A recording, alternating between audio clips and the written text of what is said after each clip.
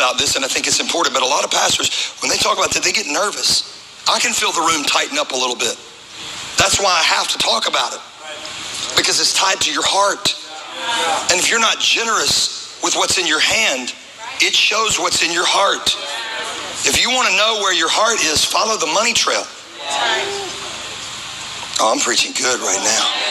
We have to learn how to give generously. Listen, Andrew Carnegie, great philanthropist, gave away a lot of money. They found his mission statement in his desk after he died. Here's what he said. I'm going to spend the first half of my life making as much money as I can. And I'm going to spend the second half of my life giving it all away.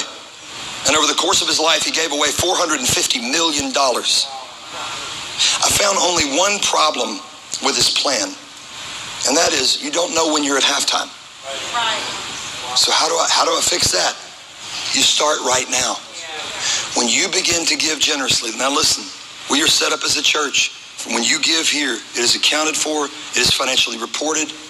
I love our team. We have trustees who oversee our finances. It's the reason why, because of your generosity and because of good money management, we were able to purchase the silos and put 40% down on that. I think that's amazing. You ought to give Jesus a hand. But here's why. Can I show you why? Here's why. We are a generous church. You are generous. Our church is generous. Our campuses are generous. Here's what happens. Proverbs 11:25. A generous man will prosper. Why is everything happening at this? Why aren't things like this happening at Hope City? I'll tell you why. Our church is a generous church. I don't just preach tithing to you. I preach tithing to me. I teach tithing to our church. And our church, even though we are a nonprofit organization, our church tithes at least 10% of our overall budget every year goes to missions ministries outside of our own church. And do you realize we've never been at only 10%? I think the lowest percent that we have ever been at is about 14%. Most years we're 17 to 20% of our overall budget goes to missions, organizations, people outside of our church. I think that's great. I think that's why we're blessed. When you become generous, when you give to other people, when you sow into the kingdom of God, look at me, God can't help but bless you. He won't go against his word. Now listen, if you're like, I don't know about that, test him. Give and see if he won't give back good measure, pressed down, shaken together, and running over. He wants you to give cheerfully. Look at me. If you can't give cheerfully, don't give here. Things you never hear a pastor say. Why? Because it's not about what's in your hand. It's about what's in your heart. So when I give cheerfully, get ready, baby, because God is going to bless you. Now, let me show you this. I want to show you. The clearest way that I can teach you about giving and generosity is with the water hose, all right? Now, this is a really nice setup that we bought this week, okay? We will take it back today. We kept the receipts. Come on, y'all. If you work for Walmart, it's y'all's policy. I can't help you. All right. This is what many of us look like. Put together. Looking good. Coming to church ready. Looking clean. In fact, many of us are stretched out. While we're just stretching ourselves. Coming to church, trying to do your best, but not connected to anything, wondering why you're so empty. Wow. Right. This is not connected to anything. So you can't produce anything. See, many of us live our lives thinking we're the source. Nobody in here, nobody watching this thinks that the water hose is the source of water. You don't see a water hose and go, yes, water.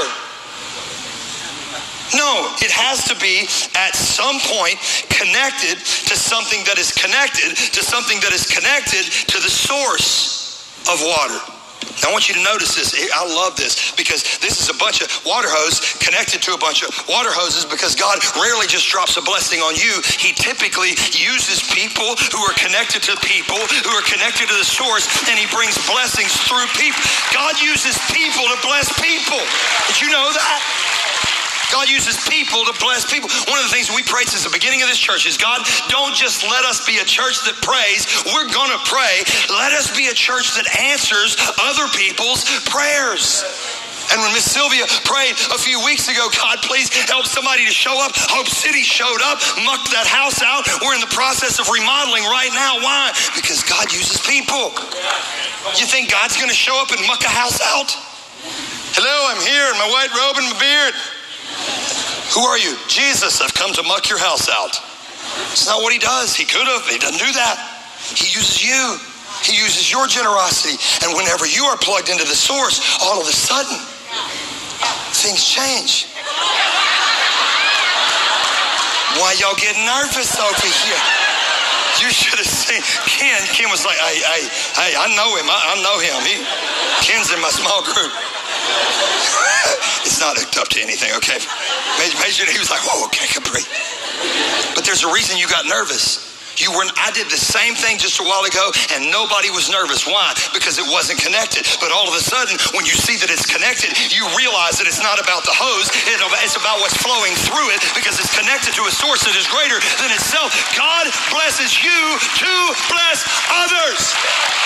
That's the truth. Here's the problem with some of us. Some of us have gotten connected to God, and he's blessed us a certain measure. But we've never actually released it to anybody else's life, and that's why you're under so much pressure right now. That's good. That's what happens. When you get blessed and it never releases, it creates pressure, and your life will start leaking at some point. I'm telling you, when you start being generous to other people, you start blessing other people, you start sowing into other people. That's why we've built this church. This church is not for me, and truthfully, it's not just for you. It's for other people. That's why I consistently tell people, hey, listen, if you're at the 9:30 service, you're at the 11:30 service, hey, I need you to move to another service. I need you to move to another campus. Why would you ask me to move to another service? Why would I have to go to another campus? Because it ain't about you. This church ain't about you. We need your seat.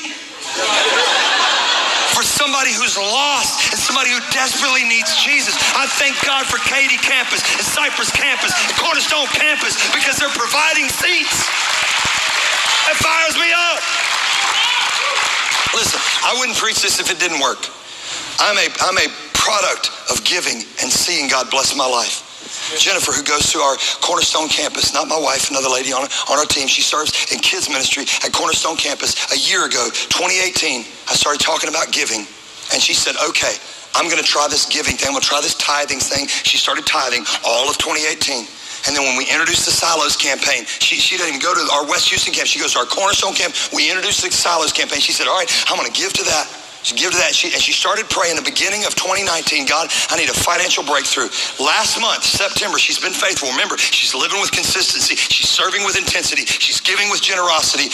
And last month, she goes to visit her family in Florida. She gets on the plane. When she gets off the plane, she opens her phone. She checks her email. Got an email. They didn't even call her. She got an email from her work. She got a promotion, and with the promotion came a bonus, and the bonus was a $20,000 bonus. She paid off her debt. She said, I can't tell you, I'm living more free than I've ever lived. And she ties it all back to generosity. I wish I could prove it to you, but I don't have to. God will. When you give, he will be generous. And I'll tell you this. Here's our church's policy on giving. There's no pressure. Everybody say no pressure. Just pray. That's all we want you to do. We've never asked you for a specific amount. We've never asked you for a dime. We've simply said, here, listen, just pray. Ask God what he wants you to do, and then just do whatever God lays on your heart. We're going to ask you to do that in December. It's going to be our legacy offering. It's our big one-time offering of the year that we take, and we pour some of it into our campuses. We'll pour some of it into the silos. We'll pour some of it into missions. We'll pour some of it into the next generation. We will give all of it to ministries and missions.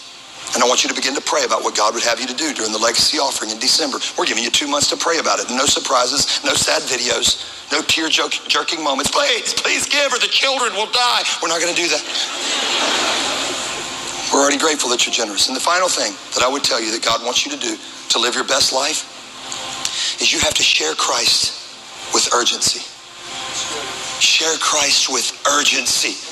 He's called you to live beyond you. I love our church. I love that our church is not a selfish church. I'm going to show you something right now. How many of you, all of our campuses, here West Houston, additional seating, all of our campuses, how many of you have ever told somebody about Hope City? Just raise your hand. Look around. That's why God's doing what he's doing. Because our church is not afraid to share Christ urgently. Invite them to church. Share your personal testimony. In fact, I would tell you, sharing Christ personally with somebody is more important than inviting them to church. Share Christ. Share what he's done for you. But at the very least, invite them to church. Get them in a group. That's why several seasons during the year, we tell you, this is when you invite your friends, okay? That season is coming up in November. Second week in November, we start at the movies. That's when you invite your friends. We see more people saved. We use Hollywood blockbuster films. I preach in between like clips of the films. And I'm telling you, we see thousands of people give their lives to Jesus in the month of November. So we need you. We're going to give you cards. We're going to give you invite stuff for social media. Share Christ urgently.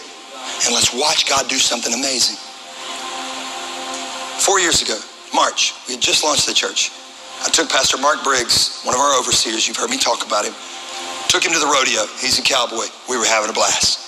And we're out there and we're eating just till we can't eat anymore. And he looks over and he sees this big sign and it says, Briggs True Barbecue. And his name's like, my last name's Briggs. His last name's Briggs. We must be cousins. He's from Louisiana. He thinks everybody's his cousin. So we went over there and turns out Michael Briggs, the owner, was there, and they weren't cousins, but they became friends. And we began talking, and we shared Christ with Michael. Now, Michael comes from a denominational background where he knew religion. He just didn't really know Jesus, had never had a real experience with Jesus. And he came to Hope City on Easter 2015, and it completely freaked him out. He said, I've never had more high fives. He said, these people were so excited to see me. He said, my first impression, they're weird. These people are weird. I've never seen people more excited. How many of y'all thought that when you first came? You're like, okay, I see y'all. And now you're greeters. It's cool. It's weird. He said, then I came in the lobby and they were so excited that I was in the lobby.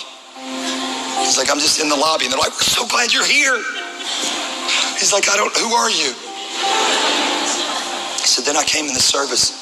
And he said, I realized they weren't just excited about me. They were just excited. He said, then I figured out these people were excited about Jesus. He said, I've never seen that. He said, the church that I grew up in, he didn't go to church anymore. He said, the church that I grew up in, they were quiet when we walked in, quiet when we worshiped, quiet people in the seats, quiet preacher. He was like, none of that's at Hope City. Loud in the lobby, loud in the worship, loud people there, loud preacher. And he said, but it began to change my life. And he said, man, I gave my life to Jesus. And for the last 4 years, God, you can't imagine what God's done in Michael's life. 6 weeks ago, Michael and I were talking right here at our West Houston campus, and he came to me and he said, I just want to do whatever I can do to serve God. Whatever I have, I want God to have it. Whatever, you want me to cook for people? You want me to invite people over there? Whatever you want. I just want to do what God is calling me to do. And this week, Michael went home to be with Jesus. He was my friend. And I loved him. And I'm grateful that one of my pastors followed the urging of the Spirit to walk over, meet a guy, and we shared Christ with urgency. And I'm so grateful to tell you that Michael Briggs received his healing on the other side in eternity. Grateful. I wonder who God is calling you to share Christ with. Please don't keep it to yourself. Lord, I thank you for this incredible church. I thank you for these amazing people that you have given me the honor of being able to encourage, inspire, and challenge. I pray that this weekend we would feel the urging of your Spirit to walk after, to follow after the plan that you have called and designed us to do, and to wait no more, to go all in. If it's Growth Track, go to Growth Track. If it's a group, get in a group. If it's on the dream team, get on the dream team. If it's get baptized today, get baptized today. Or maybe you're under the sound of my voice right now and you know you just need to get connected to Jesus. That's the first step. Bible says when you acknowledge him, he will acknowledge you. Listen, you're a sinner and you desperately need a Savior. I can't save you. Your neighbor can't save you. Your friend can't save you. And your works, your actions can't save you. It is your faith in Christ that saves you and changes your life. Nobody looking around right now. If you know, I need to connect to Jesus. I need to make Jesus the center of my life. He's not been where he needs to be in my life, and I want to give my life to him. All campuses, just put your hand in the air. The Bible says acknowledge him and he will acknowledge you. Hands everywhere. Thank you. Thank you. Thank you. I want us to boldly pray this at every campus. And right after we finish this prayer, our campus pastors will come. It's the most important moments of our service. So just stay in your seats and then we'll dismiss you. But right now, I want us to pray this prayer together out loud with fervency. Will you pray with me? Jesus, you're the only one who can save me. So right now in this moment, I'm asking you to forgive me of my sins. I repent, Lord, and I'm asking you, Jesus, to be the Lord of my life. In Jesus' name, amen. Come on, let's give him an ovation of worship. God, you're good.